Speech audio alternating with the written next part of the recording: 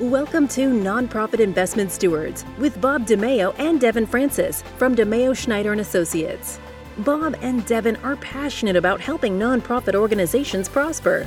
Whether you oversee endowment, foundation, or retirement plan investments, this podcast exists to help stewards improve performance, reduce costs, and discover strategies that enable your charitable organization to prosper and advance its mission. Now, on to the show. Hello and welcome back to the Nonprofit Investment Stewards podcast. I'm Bob DeMeo, as always joined by co-host Devin Francis. Today we have a special edition episode, a super timely topic, our recent elections and what impact the results may have on investors in general and nonprofits more specifically. A couple things right up front. First, this will be a nonpartisan episode. We'll dive into policies and portfolios rather than political parties. Next, we're doing something a little bit different with questions for our renowned guest. In addition to questions from me and Devin, we have a few specific questions from some of our nonprofit clients. I think you'll really enjoy this show. But first, Devin, how are you today?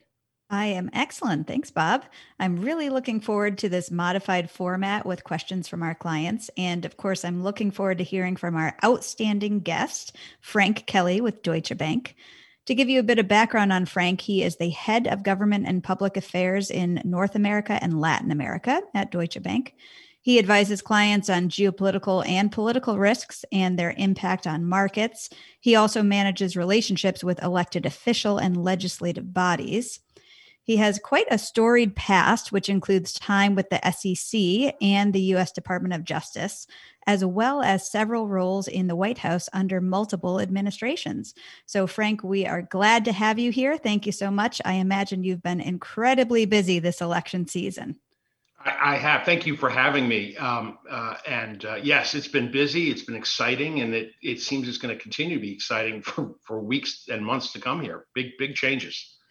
Frank, along that note, and so glad to have you. Before you talk about what election outcomes might mean for investors and nonprofits, can you bring us up to speed on where we broadly stand regarding any shifts of power, open items like runoffs, and so on? Sure, it's that's where we're still sort of struggling here, in that you still have 2 or 3 states that haven't formally been called. I think it's Arizona, North Carolina, and Georgia. I think also Alaska still hasn't been formally called, but that's not a surprise because Alaska is so massive. They're literally flying in boats off of bush planes and other things to get to their capital to count them all up. But at the end of the day, I think it's fair and safe to say that Joe Biden's won. It's clear that his overall electoral vote tally and the individual vote, he's won by at least 3 million there. Now, of course, President Trump's disputing that, which is his right, which is part of democracy. It's a fascinating thing. I know it seems to be upsetting a lot of people, and people want this to be over and finalized, but he's going to be asking for recounts, probably some lawsuits over how mail-in ballots were dealt with, particularly in Pennsylvania. What do you do with mail-in ballots that may have come in after Election Day and if weren't properly timestamped? So there's some issues that have to be worked out, but though quite frankly may be good in the long term for future elections. So I think it's Biden is effectively won, not finalized yet, but pretty much so. The Senate is the big game here because you have still 3 outstanding Senate seats, Alaska, which will go to the Republican. Again, it's depends on when the bush planes come in and the dog sleds deliver the ballots. And quite frankly, I think that is actually happening. And then the 2 big ones are in Georgia. And this is where policy can really shift one way or the other. You have both Senate seats up for a runoff election. Now, normally, you don't have both Senate seats in a state up for election in the same year. There's always staggered. But it's an anomaly because the former senator stepped down for health reasons. A new senator was appointed by the governor, but was then required to run within 2 years. So it hit this year, the same time the normal schedule for the other Senate race. This is going to be one heck of a battle. You're going to see money pouring in there because it's control of the Senate. I think after Alaska, which I think they may even call today, you'll see Republicans will have 50 seats. Democrats will have 48. And if they get the 2 seats, Democrats get the 2 seats in Georgia, then the vice president-elect, Kamala Harris, will be the tiebreaker, meaning the Senate is under the control of the Democrats. If Republicans hold it, of course, they will have a 52 to 48 vote total. Now, moving to the House, which is the market has missed in a big way, fascinating the play there. What happened? Democrats expected to win a net 12 to 15 seats, which really would have bolstered Speaker of the House Nancy Pelosi in her final 2 years as Speaker. She has term limited herself and said she would step down in 2022. The complete inverse happened. In a surprise to everybody, Republicans have picked up at least 10 seats and may pick up 14, 15. There's about 20 more of these seats that are in recount. So it has changed the dynamics in the House considerably, and where centrists now, centrist Democrats are much more powerful, progressive left diminished to some degree. And so you're seeing a scenario here of Joe Biden in the White House, a Republican Senate by a narrow margin, and a much more centrist House, which says to me, American people have spoken. They want centrist, get it done, come together legislation over the next 2 to 4 years.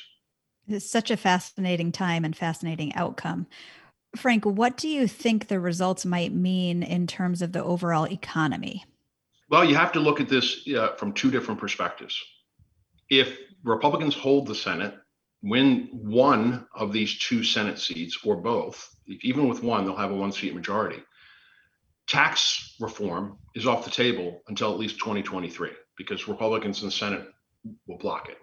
Democrats get it. I think there will be a hard push to do a significant rewrite of the Trump 2017 tax bill.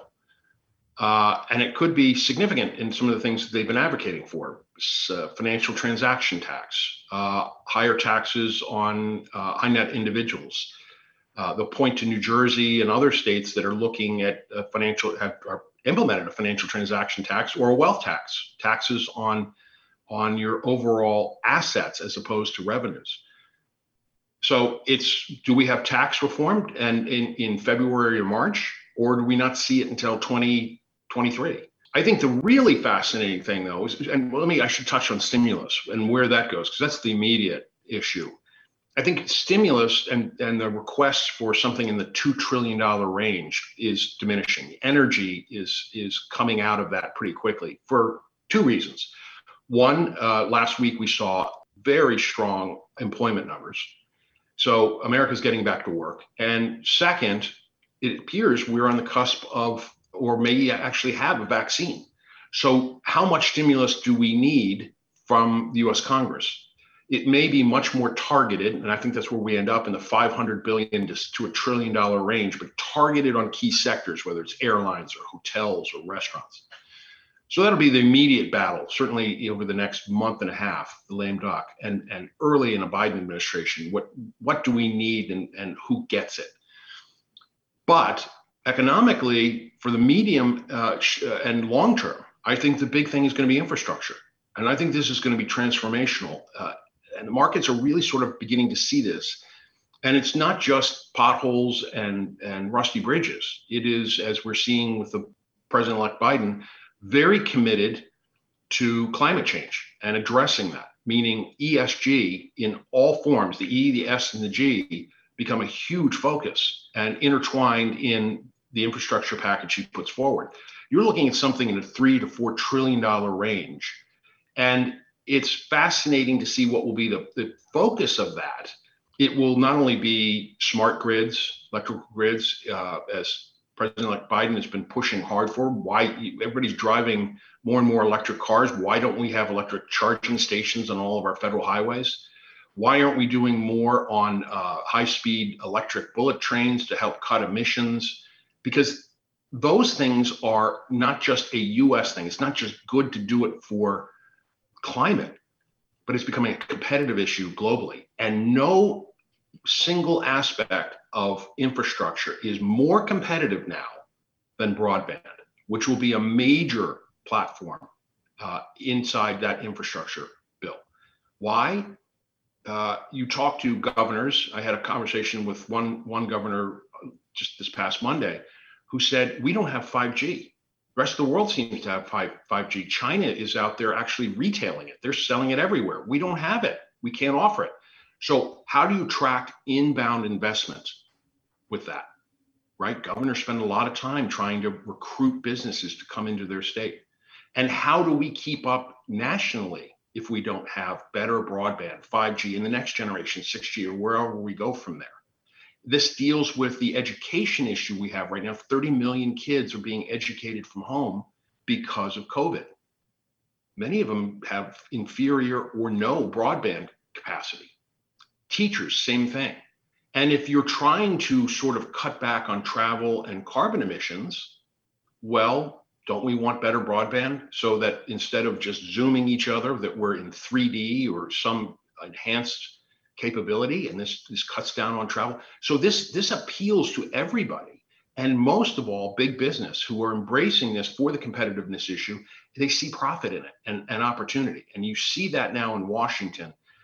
And that means that Republicans will not be resistant to this. And quite frankly, they'll embrace a lot of it. Frank, thanks for touching on what sectors might benefit.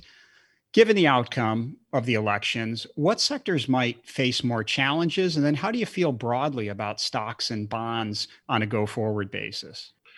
Well, I think that in terms of what sectors get touched or will be impacted, clearly healthcare. I think the pharmaceutical sector, right? There's a lot of things that won't happen. So, for example, concern about the banning of fracking, which Joe Biden has been very clear he doesn't want to do, even though that there's a big sector in a section of his party that wants to ban it outright, including his vice president, who campaigned when she was running for president. She wanted to get rid of fracking. I don't think that'll happen, but there'll be nervousness there in the oil and gas sector. And where you go. And again, this goes back to Georgia. We're hanging on what happens on Georgia because one of the things that we have to pay attention to here is that if the Democrats do get control of the Senate, we're not in a parliamentary system. They don't have to do what the president, even if he's in the same party, tells them to do. And the more progressives is the fear in the market. The progressives will push on taxes. They will push on banning on fracking. And that this sets up a challenge to the president-elect on how things go. And this is why you're beginning to see, by the way, more and more commentators publicly wondering if Joe Biden is happy with the idea of having a Republican Senate, because it keeps that wing of his party in check. And he's a great negotiator and that can deal with Majority Leader McConnell, and because they've known each other so well. So I think the energy sector is going to be a big focus. Healthcare and what happens down the line. But quite frankly, I don't think anything radical happens if we do have this Republican Senate as a speed bump to any sector. I don't think anybody's in line to take significant hits.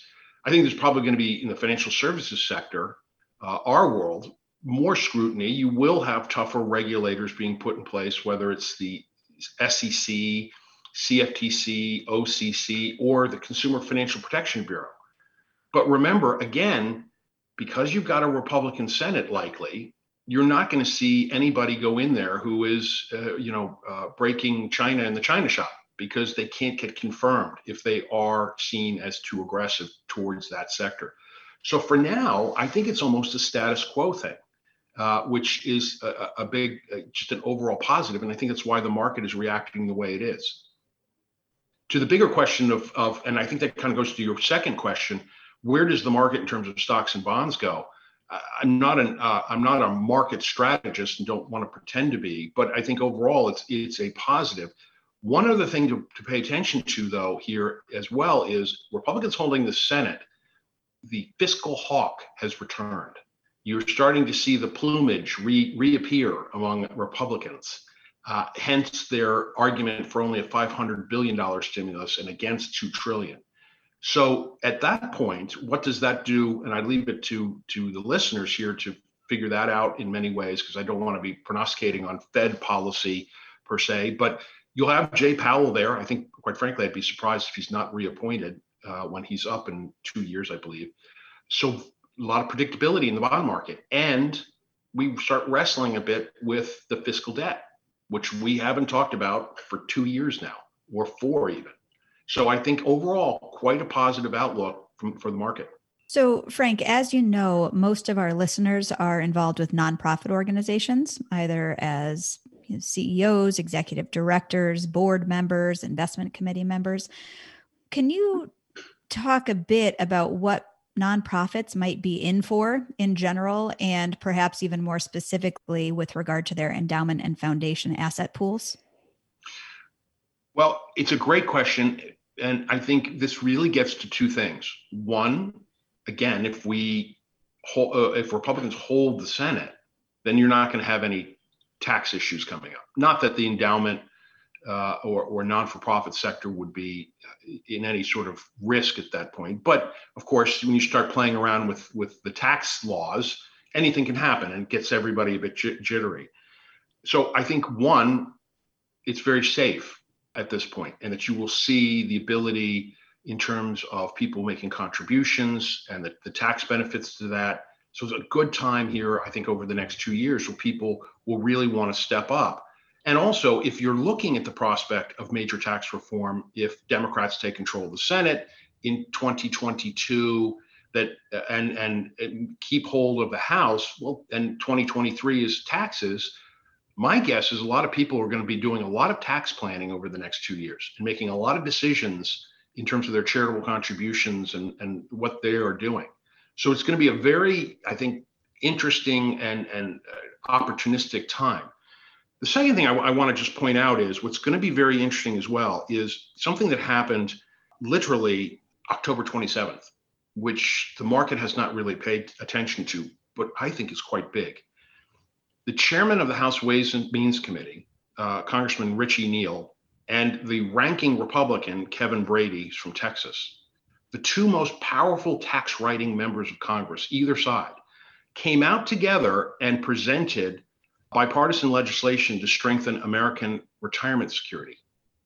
It's a big, comprehensive bill. It's got components in there to encourage and enhance contributions to endowments and non-for-profits for tax purposes as part of planning. It enhances significantly retirement planning opportunities for firms. Wow, where did that come from? Nobody, and I mean nobody, was expecting to see this happen. But these two powerful guys came out together, again, bipartisan, put down a marker. I think you could see that legislation move in the first 6 to 8 months of next year. That could be quite a positive for the sectors we're talking about here. That's terrific, Frank. I don't know if you're going all the way to the point of a Goldilocks scenario, but it does sound like charitable organizations will be in a positive light for some time here, and that's absolutely terrific. Frank, what we're going to do here is jump to some questions from clients of ours from various sectors in the nonprofit world. And the first comes from Andy Horner, who's Executive Vice President at the University of Dayton, a large endowment portfolio there that they oversee. And he asks, many universities received CARES grants both directly from the federal government and from their states. The monies were important to offset costs associated with the pandemic and to hold down tuition. And given we're in a lame duck session or about to be, what is your best insight into the timing and magnitude of another stimulus package to support industries like higher ed that are facing really significant revenue pressures and all these unplanned costs? Well, first, go Flyers, University of Dayton. A lot of friends who went to that great school. For a great question. Look, I think it's going to be tough to get something done in the lame duck session. But where they're going on a lot of this, there's a lot of money still sitting out there, right? I think the last time I checked, there's like $110 to $120 billion in the PPP program. What are we doing with that? Can we divert that to other things? Can we help universities in some way? So there's a lot of discussion going around that. But the problem is you're running out of time. Most members, you find members who've been defeated. I've seen this. I've grown up here in Washington and fifth generation Washingtonian. And third generation were father and grandfather were either lobbyists or analysts for government. You literally find members, if they've lost, they come back and literally pack up and leave. Seriously. They're gone instead of serving out the full term. So you start seeing, it's kind of like those last couple of days of university. If I can know what it's like, right? Where people just, I'm done. I finished my exams. I'm gone. Senioritis. Senioritis, precisely. You have that as an issue. And so it's hard to get this done. And I think this ends up becoming more of an early January with the new Congress. But again, you're going to have to figure out who wins those 2 Senate seats.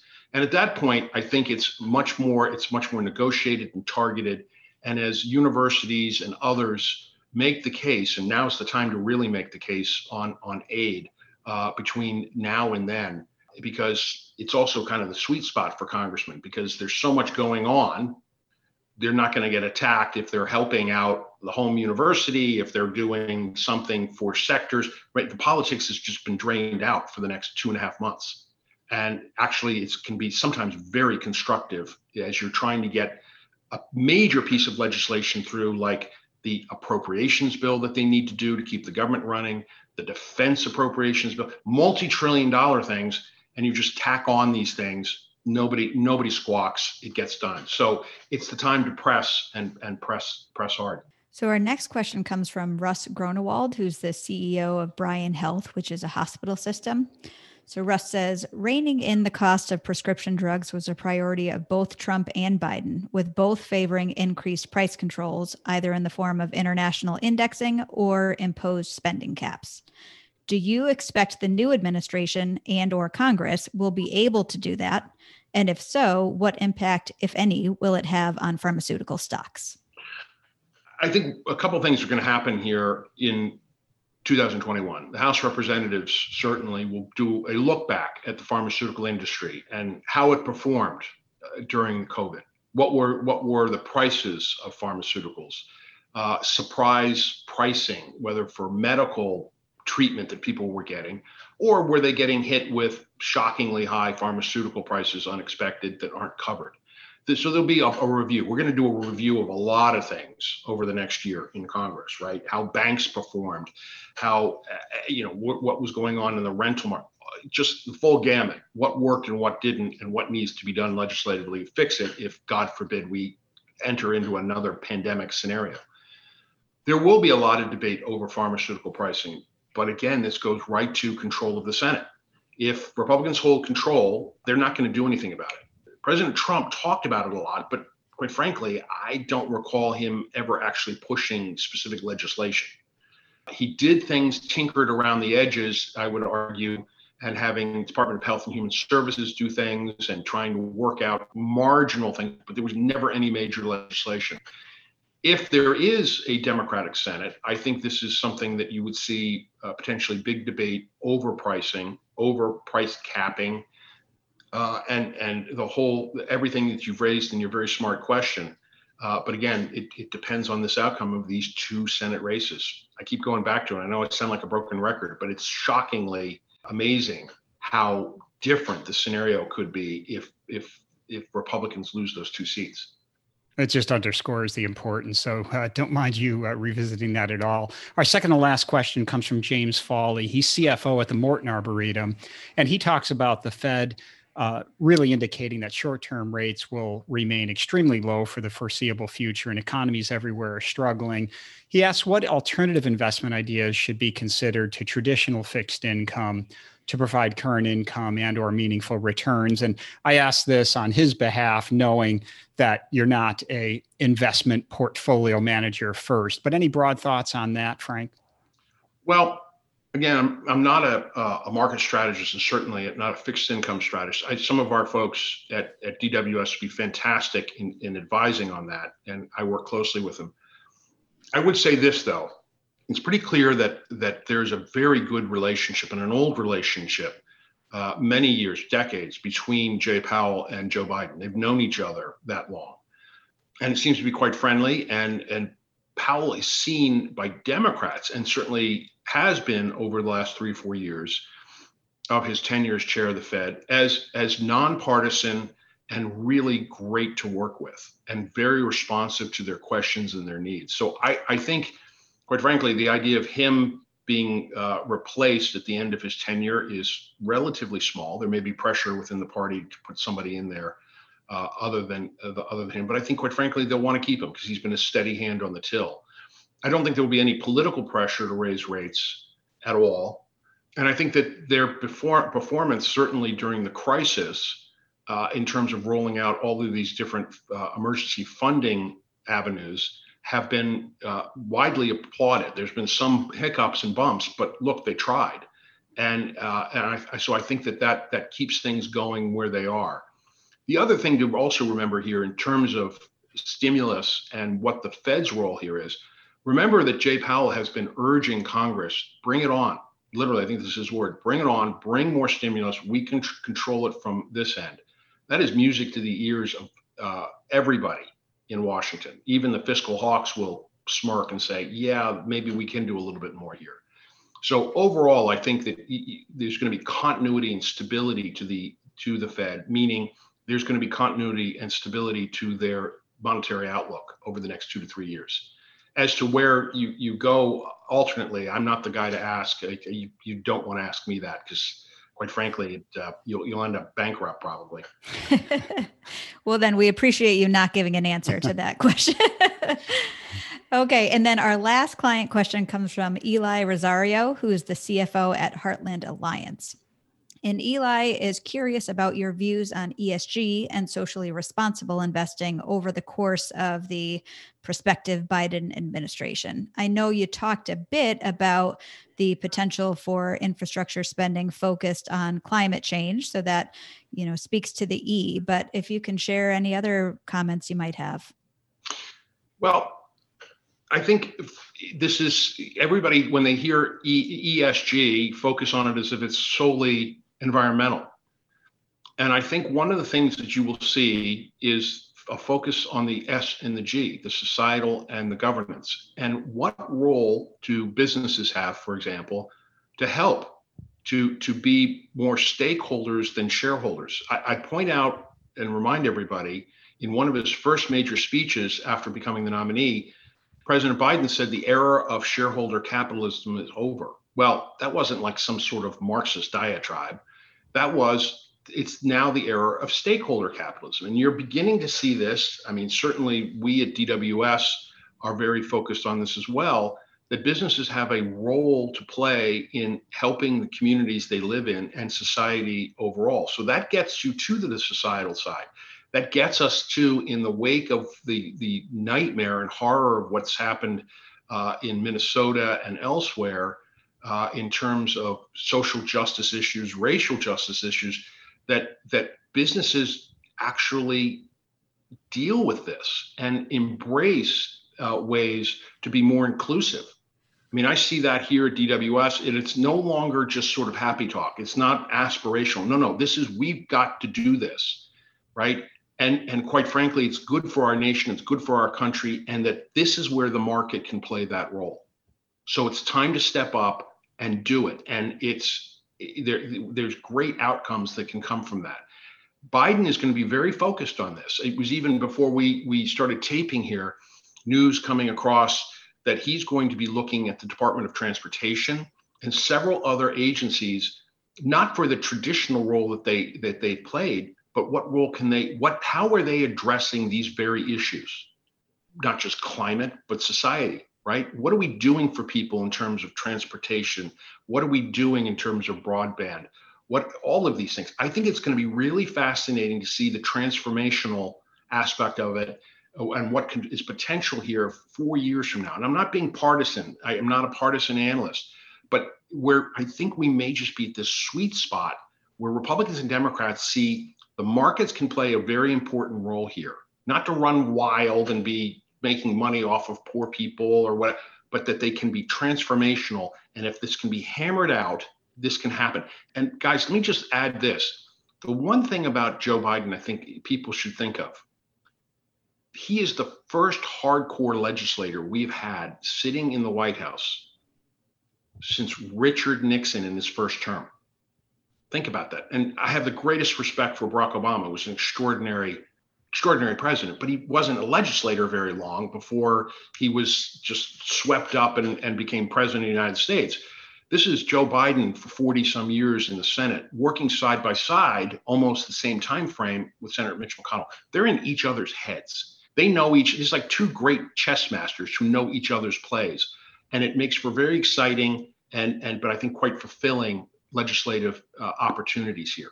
And I say Richard Nixon, think of this first term, not impeachment Nixon, the second term, first term, a former vice president who had been a senator for 20, 30 years. Look at the things he did across the aisle, seen as a conservative, but what he did on pricing for gasoline, it's fascinating stuff. I think we're at that moment. So it's a long answer to your question, but I think this gets back to where ESG becomes a defining blueprint for how business and government operates going forward. Frank, this is all so incredibly insightful and so timely and frankly, so encouraging. So we're so grateful for all of these insights. Before we let you go, we do want to learn a little bit about Frank the person and frankly, curious what you enjoy doing outside of work for fun and perhaps in this strange year of 2020, if there are any pandemic silver linings you care to share with us. Well, I live on a small farm outside of Washington, D.C., and I one of my great pastimes is helping my wife, who actually is the farmer, sort of the reverse of Green Acres, for those of you old enough to remember the show. I'm the guy in the suit, and she's out there mucking stalls and helping to birth sheep and chickens and turkeys. But there's just a beauty and a harmony to be, which I hope people have gotten more of this, certainly during the pandemic. Just nature and being out in nature and camping and getting out and doing things like that. I think, going forward, I think one of the fascinating things is no analogy, certainly historical analogy is perfect. But think back to the Spanish influenza, and as you read more about that, we came out of the horror of the Spanish influenza, which was so much more deadly than what we're dealing with now. I can't even imagine what it was like. That got us into the roaring 20s. I think there's so much pent up energy, excitement, opportunity. It's like a new day for everybody. Everybody's just being released. And I think that and the technological developments that are at hand here, and where we're going technologically, and the spin-off capability, whether the government's doing it. I mean, I talk regularly, people think I'm nuts, but Donald Trump created something called Space Force, an entire new branch of the military. It's as if he had created the US Navy and said, okay, we better start building ships and everything to support it. This is huge. It's all technological, 100%, where we are, whether you worry about it from a military perspective, I understand that, but think of the R&D that goes into that. I had a conversation with a friend of mine, just to give you an example, the other day, and I asked how his brother was, who I knew had joined Space Force. And I said, what's he been working on? He said, oh, he's just finished the prototype of the flying car. What? Yeah. I mean, so we've had Humvees and everything, what we've seen, what's happened in Afghanistan and the horrors of landmines. Why aren't we just flying troops at low altitude or even high altitude at high speed? Okay, well, I'm not a warmonger, trust me. But think of what is the personal, commercial, civilian spin-offs of that. And particularly if that gets you beyond carbon emissions. Wow. We're not talking 50 years from now. We're talking 5 years from now, right? So watch for that. I think there's so much exciting stuff ahead. And how we all come together post-pandemic, lessons learned, opportunities, so we never go through this again. That's really exciting. I couldn't agree more. Well, Frank, it has been so great to have you on the show. We really appreciate, obviously, your understanding of the political landscape is just second to none. And we appreciate hearing your perspective and all of the great insights that you shared. If folks would like to learn more, where should they go? Well, they can, we publish stuff, and we have weekly calls on the DWS website, America's website. My partner in all this, Kevin Sheehan, is probably the best guy to go to, because he deals with many of you. Kevin.Sheehan, SHEEHAN at DWS. Or myself, I'm at Francis, FRANCIS.J Kelly, Kelly, @dbe.com. Happy to answer your questions. So much going on. If we can be helpful to you guys sort of navigating the next couple months, we're more than happy to help. Frank, this has been an absolute pleasure. Just a real joy to hear so many things on so many fronts related to current events. So thank you, Frank.